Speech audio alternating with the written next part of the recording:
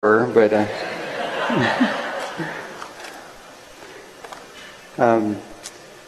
we're going to be looking at Colossians 3 and what we wear, and what we wear can often grab people's attention. What we wear often identifies partly who we are and what we do. In the passage today, we're challenged to wear what identifies us as a Christ follower. It's not an outward dress code. It's a Holy Spirit-driven character transformation. And I'm going to get rid of this.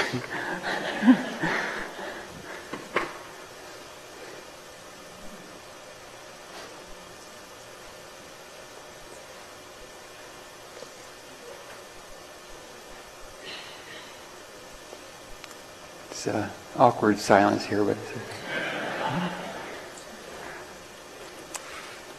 okay, a proper perspective in life creates a good look. When we get our perspective, our point of view from God's Word and allow the Holy Spirit to work in us, we begin to look more like Jesus. Last week, Kenny, is Kenny here? Kenny taught us that we have been raised with Christ. We are to set our hearts and minds on things above. We are to put to death our old nature. We have put on a new self, which is being renewed in the image of its Creator. And according to verse 11 in chapter 3, all people are welcome to follow Christ. Okay, let's take a look at our text today, Colossians 3, 12 through 17. Chris, you want to put that up there for us? Okay, therefore, as God's chosen people, holy and dearly loved, clothe yourselves with compassion, kindness, humility, gentleness, and patience. Bear with each other and forgive whatever grievances you may have against one another. Forgive as the Lord forgave you. And over all these virtues, put on love, which binds them all together in perfect unity. Let the peace of Christ rule in your hearts, since as members of one body you are called to peace, and be thankful. Let the word of Christ dwell in you richly as you teach and admonish one another with all wisdom, as you sing psalms, hymns, and spiritual songs with gratitude in your hearts to God. And whatever you do, whether in word or deed, do it all in the name of the Lord Jesus, giving thanks to God the Father through him. Let's pray, okay? Father, thank you for the challenge of your truth. And Lord, thank you for this word that you have given to a church many, many years ago, and Lord, applies to us even this moment today. And Lord, we pray that you would teach us, help us to be teachable. Lord, that your Spirit would just overwhelm us here, that you would work in us and among us. Lord, we need you. We cry out for your help, for your Spirit to just move within us. And Lord, we thank you. In Jesus' name, amen. Okay, therefore, it starts off, therefore is God's chosen people holy and dearly loved. And I just want to stop there and take a look at that for a second. So here we have Paul is speaking to the church in Colossae.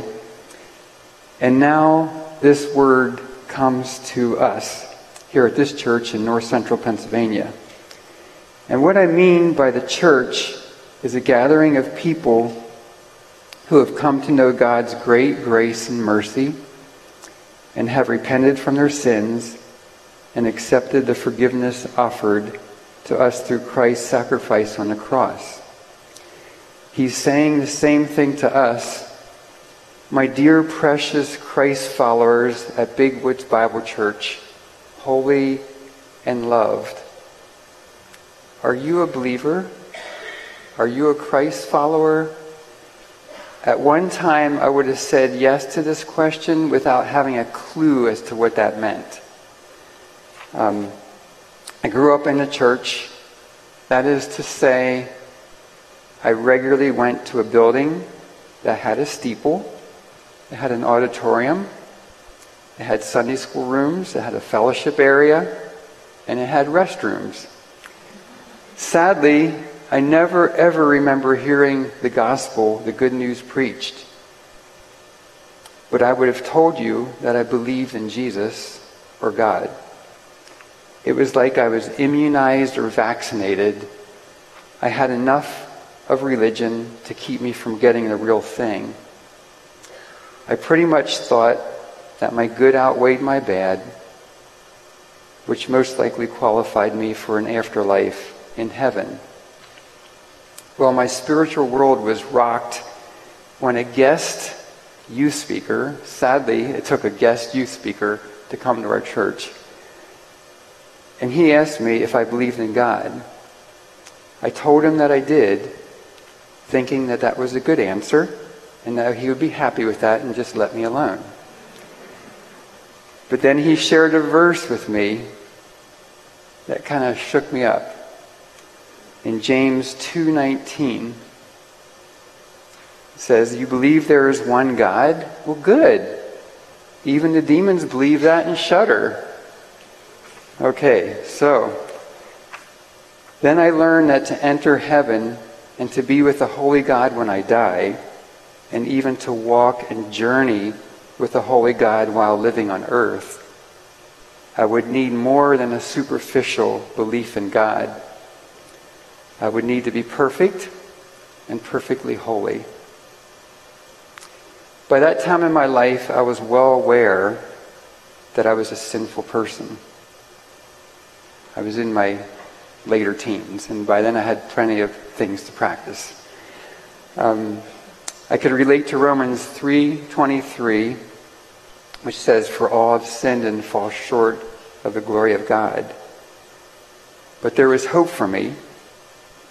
In Romans 5:8 it says, "But God demonstrates his own love for us in this: while we were still sinners, Christ died for us." Then in John 1:12 it says, "To all who did receive him, to those who believe in his name, he gave the right to become children of God." Now the reason I share this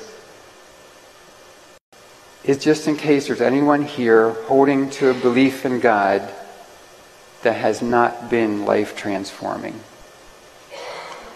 As we look in the passage from chapter 3, verses 1 through 3:17, we see there's major transformation going on in these people. We see that there are believers from all types of backgrounds, like us. I bet within our body here, there are some that had absolutely no church background. And I bet you there are some who went to church every single week, and even during the week.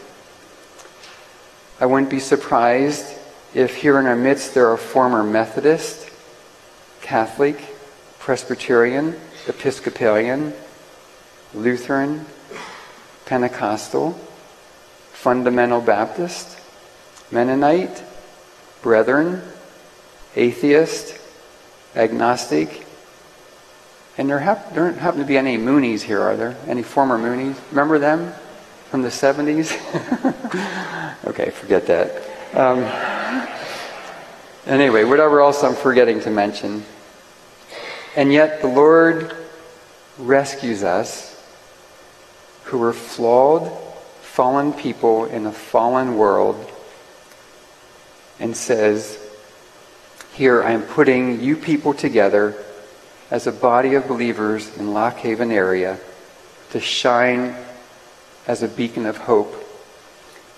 And that will happen as this community sees your love for one another.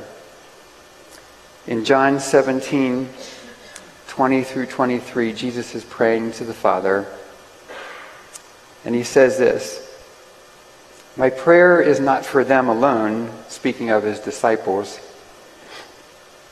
"I pray also for those who believe in me through their message, like the people at Big Woods Bible Church." Now, I added that part. That wasn't in my Bible. "That all of them may be one, Father, just as you are in me and I am in you. may they also be in us, so that the world may believe that you sent me. I have given them the glory that you gave me, that they may be one as we are one. I am in them and you and me. May they be brought to complete unity to let the world and the Lock Haven area know that you sent me and have loved them even as you have loved me. In Colossians 3, we see we were given a new perspective by being raised with Christ. We are to put our old nature to death, get rid of it. We have taken off a bunch of old, rotten, stenchy things that we used to be wearing. I love the quote from Max Lucado that says, God loves you just the way you are, but he refuses to leave you that way. He wants you to be just like Jesus. In verses 12 through 15, we are shown and instructed what we need to be looking like, what we should be wearing, how we should be treating each other.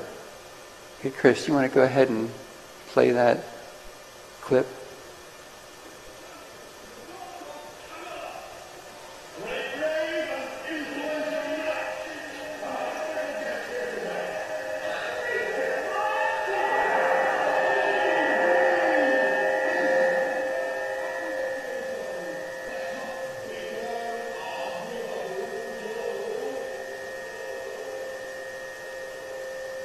Okay, anyway, I might have to explain that one a little to you.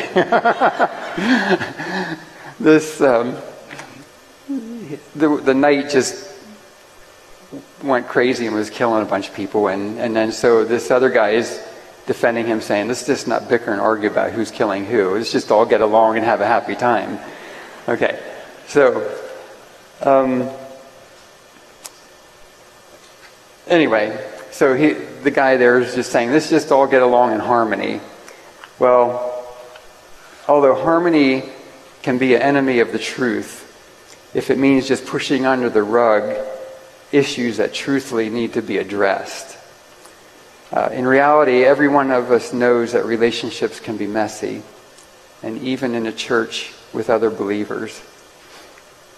In Proverbs 27:17 it says, iron sharpens iron, so one man sharpens another. Sharpening one another is a good thing, but we need to be aware we will be creating friction, heat, and sparks. This gives us the opportunity, though, to demonstrate God's grace, mercy, and forgiveness towards one another as we learn to walk in the Holy Spirit's strength and not our own. The following verses that we're reading in Colossians are assuming that we are in fellowship and in relationship with each other. These are excellent and proper instructions in how relationships can be well done. In Colossians 3:12 it says, clothe yourselves with compassion, kindness, humility, gentleness, and patience. Bear with each other and forgive whatever grievances you may have against one another.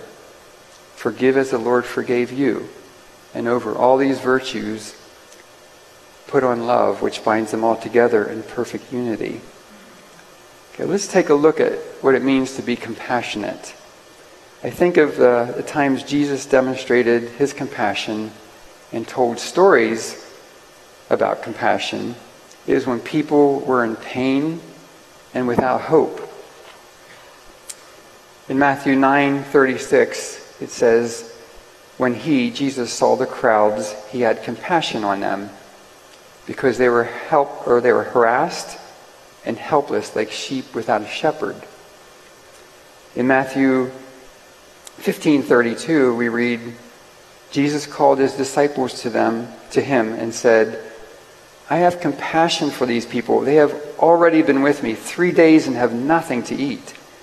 I don't want to send them away hungry, or they may collapse on the way.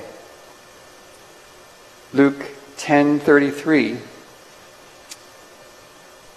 There was a man along the road who was beat up by robbers and left half dead. But a certain Samaritan who was on a journey came upon him and had compassion on him. He took the time to clean his wounds, bandage him, and pay for a place where he could recover. One more here. Luke 15:20, the prodigal son. He got up and went to his father.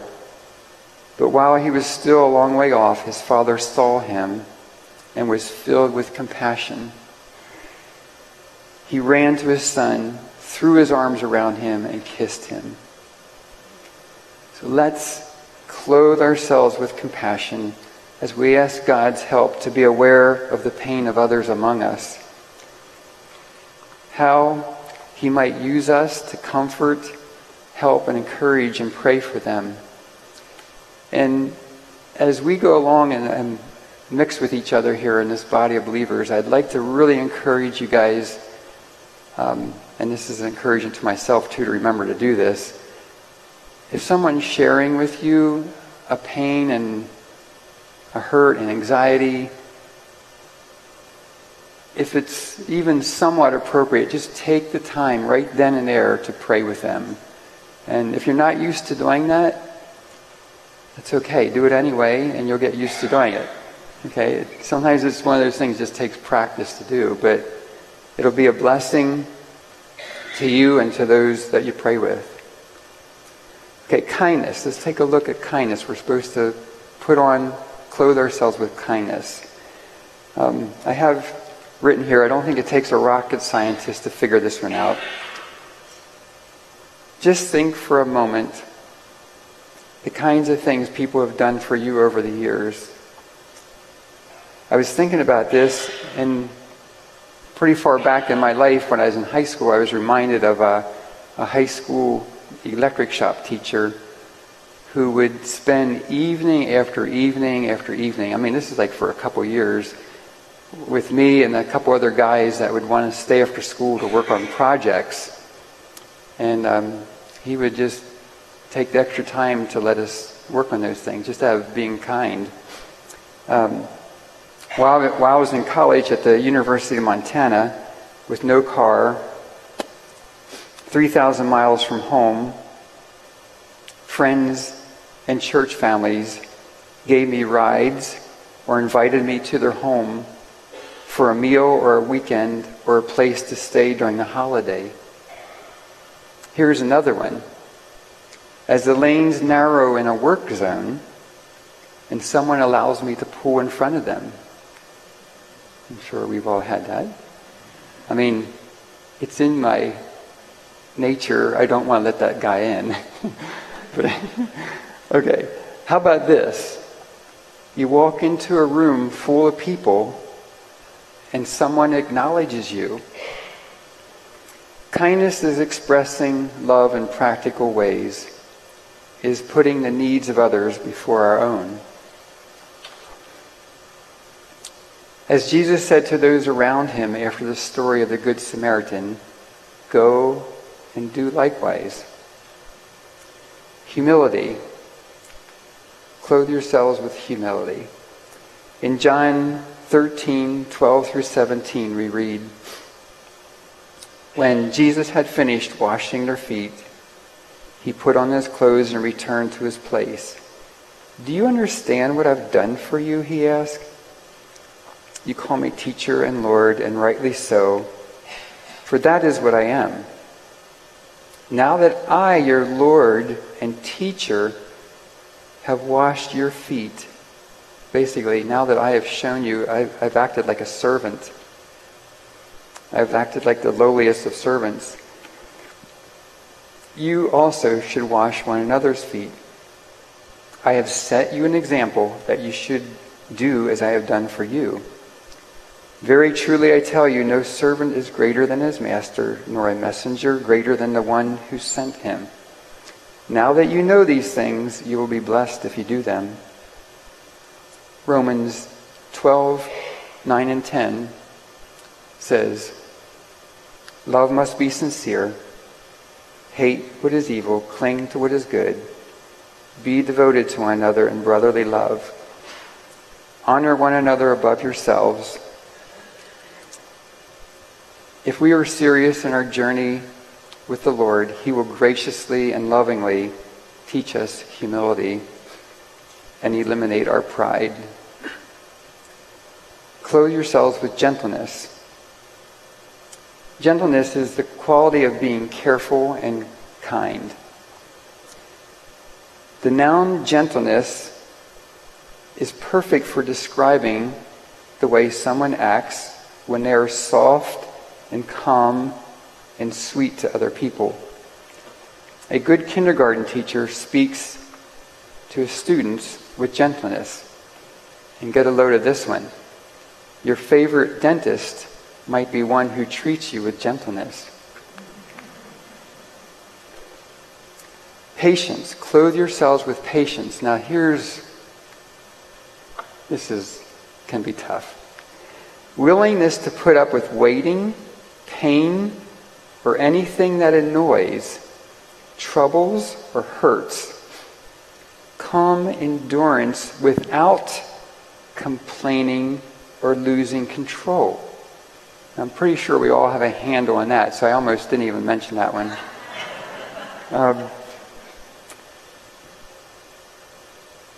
Lord help us with that one. Okay. The next thing we're encouraged to do concerning getting along is to bear with each other. Now, when just reading about patience, and then you look at bear with each other, I think it's just an extra double, triple, whatever, quadruple emphasis on being patient with each other. Forgive whatever grievances you may have against one another. Forgive as the Lord forgave you. Now this could be as simple as having a conversation with somebody and suddenly realizing that you said something that offended the person and just asking him or her to forgive you. Or perhaps you or I have been deeply hurt. Someone said something that wasn't true about you. They shared with others something that you shared in confidence. Maybe you were overlooked. Maybe you were excluded. Maybe you were ignored, betrayed. And the list sadly goes on. Perhaps you are the one that has done these things to someone, and you know you need to make things right. To talk to the one that you offended, to talk to the one who offended you, or to talk to the one whom you offended, can be extremely difficult and heart-wrenching. And because of the difficulty, we often keep kicking the can down the road. I heard it said that unforgiveness and bitterness in our lives is like swallowing a poisonous pill that is meant to hurt the other person.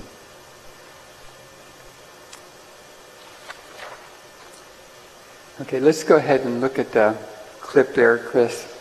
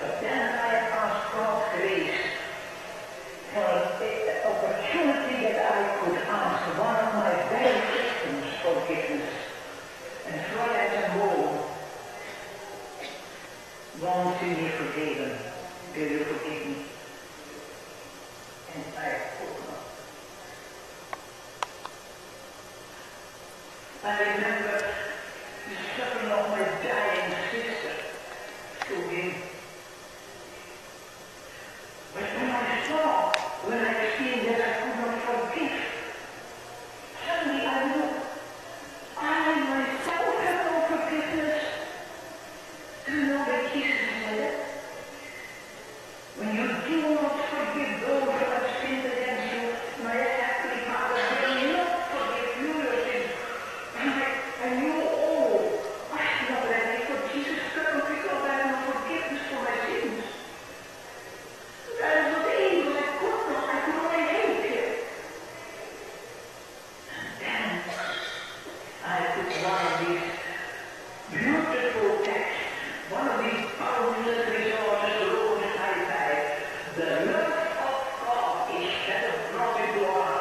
through the Holy Spirit who is given to us. And I said, thank you, Jesus, that you have brought into my heart God's love through the Holy Spirit who is given to me. And thank you, Father, that your love is stronger than my hatred and unforgiveness. That same moment I was free. And I could say, brother, give me your hand, and I shook hands with him. And it was as if I felt God's blood streaming through my arms.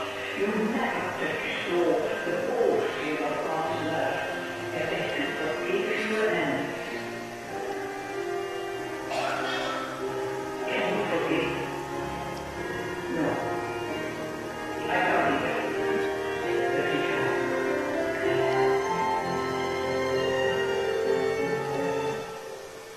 I love that. Isn't that powerful? Jesus actually gave us instructions of how to do this in Matthew 5:23 and 24. If you are offering your gift at the altar and there remember that your brother has something against you, or your sister, leave your gift there in front of the altar. First go and be reconciled to your brother or sister, then come and offer your gift.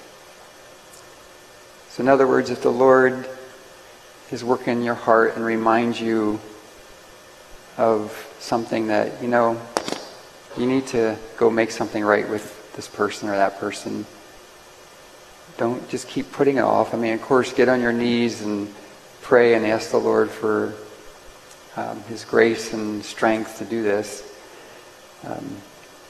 But do it. Matthew 18:15 through 17.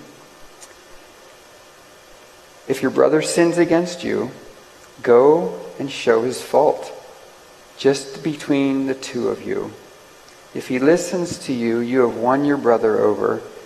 But if he will not listen, take one or two others along, so that every matter may be established by the testimony of 2 or 3 witnesses. Any efforts we make towards forgiveness, whether being asked to give it or needing to receive it, may require much prayer and a broken and humble spirit. I would like to encourage you that if you need to ask for forgiveness, that you would actually say, "Will you forgive me?" It goes a lot deeper than just saying, "I'm sorry." When you say you're sorry, I know it can sort of seem like, I need your forgiveness, but it's more of just acknowledging that a wrong has been done. But I feel like when you're asking for forgiveness and receiving forgiveness, it's more of an exchange of grace and mercy and humility. In verse 14, and over all these virtues put on love, which binds them all together in perfect unity. And in case there are any questions as to what love is, I kind of feel like we just kind of talked about, compassion, kindness, humility, gentleness, and patience, which are all expressions of love and forgiveness. But 1 Corinthians 13 says that love is patient and kind, does not envy, does not boast, is not proud, is not self-seeking, it is not easily angered, it keeps no records of wrong. Love does not delight in evil, but rejoices in the truth. It always protects, always trusts, always hopes, always perseveres.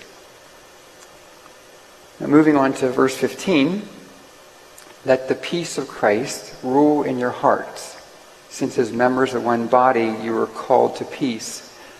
So Paul's telling us, since we're members of one body, there should be peace within our relationships among each other. And another, is interesting as looking this up, another word that's used instead of rule, let the peace of Christ rule, is let the peace of Christ be like an umpire in your hearts. In other words, kind of call the shots. So Let's think about this. So, allow the level of peace to be a gauge in our relationships. If the level on the internal peace gauge is dropping, we need to check out why and make some corrections.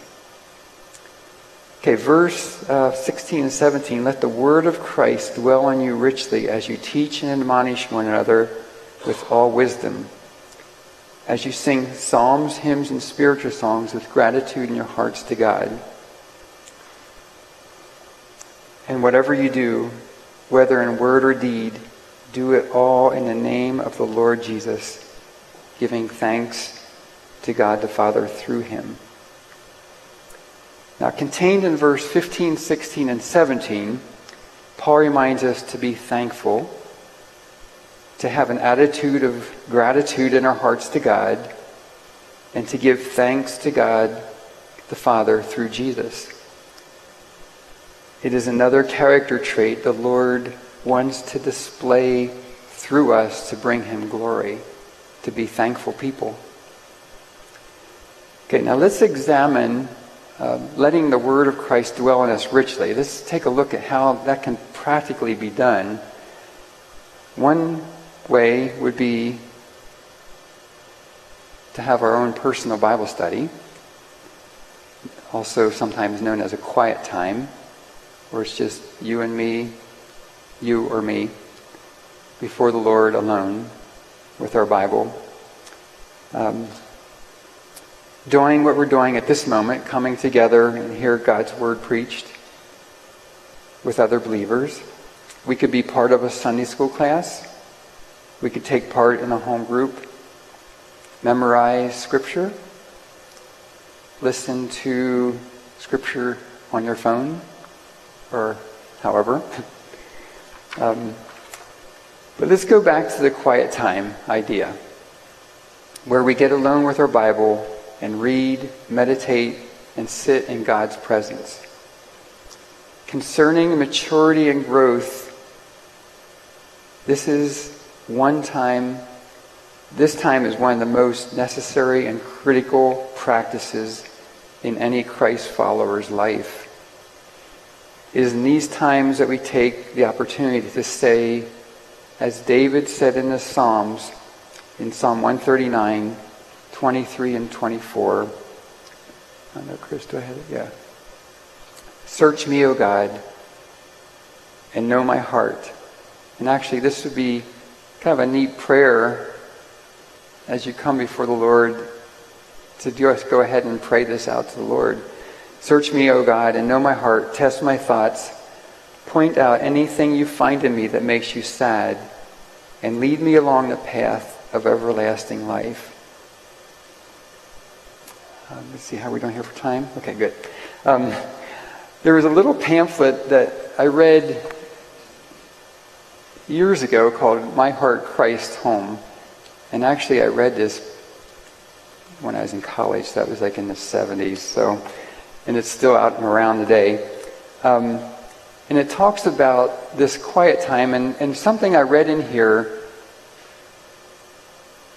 it used to be that, oh man, I missed my quiet time. The Lord's going to not look with favor on me. I missed it like now 2 days in a row or 3 days, whatever.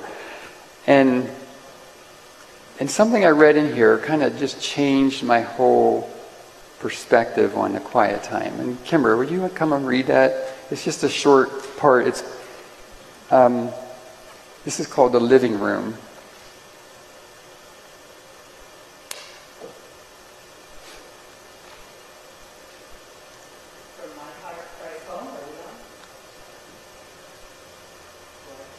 No, you're good. The Living Room by Robert Boyd Munger.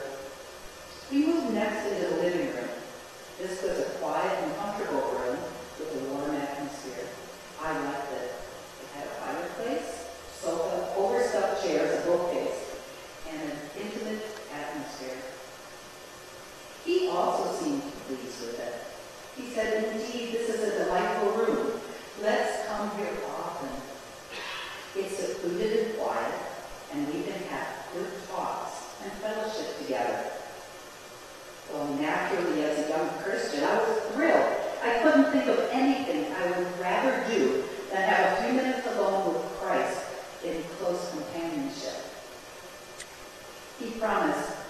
I would be here every morning early. Meet me here, and we will start the day together. So morning after morning, I would go downstairs to the living room. He would take a book of the Bible from the bookcase, open it, and we would read it together. He would unfold to me the wonder of God's saving truth recorded on his pages, and make my heart sing as he shared all he had done for me and would do to me. Those times together were wonderful. Through the Bible and his Holy Spirit, he would talk to me. In prayer, I would respond, so our friendship deepened in these quiet times of personal conversation. However, under the pressure of many responsibilities, little by little, this time began to be shortened. Why, I'm not sure. Somehow I assumed I was just too busy to give special regular time to be with Christ. It was not a deliberate decision, you understand. It just seemed to happen that way. Eventually, not only was the period shortened, but I began to miss days now and then, such as her midterms for 1 month. Matters of urgency demanding my attention were continually crowding out the quiet times of conversation with Jesus. Often I would miss it 2 days in a row or more. One morning I recall rushing down the steps in a hurry to be on my way to an important appointment. As I passed the living room, the door was open. Glancing in, I saw a fire in the fireplace and Jesus sitting there. Suddenly, in dismay, it came to me. He is my guest. I invited him into my heart. He has come as my Savior and friend to live with me. Yet here I am neglecting him. I stopped, turning, hesitant, and went in. With a downcast glance, I said, Master, I'm sorry. Have you been here every morning? Yes, he said. I told you I would be here to meet with you. I was even more ashamed. He had been faithful in spite of my faithlessness. I asked him to forgive me, and he did as he always does, when we acknowledge our failure and want to do the right thing. He said, the trouble is that you have been thinking of the quiet time of Bible study and prayer as a means for your own spiritual growth. This is true, but you have forgotten that this time means something to me, too. Remember, I love you. At a great cost, I have redeemed you. I value your fellowship. Just to have you look into my face warms my heart. Don't neglect this hour if only for my sake. Whether or not you want to be with me, remember, I want to be with you. I really love you. You know, the truth that Christ wants my fellowship, that he loves me, wants me to be with him, and waits for me, has done more to transform my quiet time with God than any other single act. Don't let Christ wait alone in the living room of your heart, but every day find a time and place when, with the Word of God and in prayer, you may be together with him. Thanks. If anybody's interested in, I have a bunch of these. Bought a couple hundred of them a couple weeks ago. Yeah. All right. God's Word. It was in the beginning. It's like a road map to see where we need to go. It's like a compass to point us in the right direction.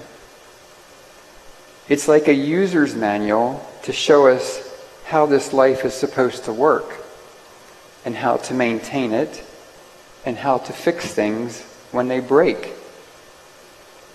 God's Word is the bread that nourishes our soul. It's the water that quenches our thirst.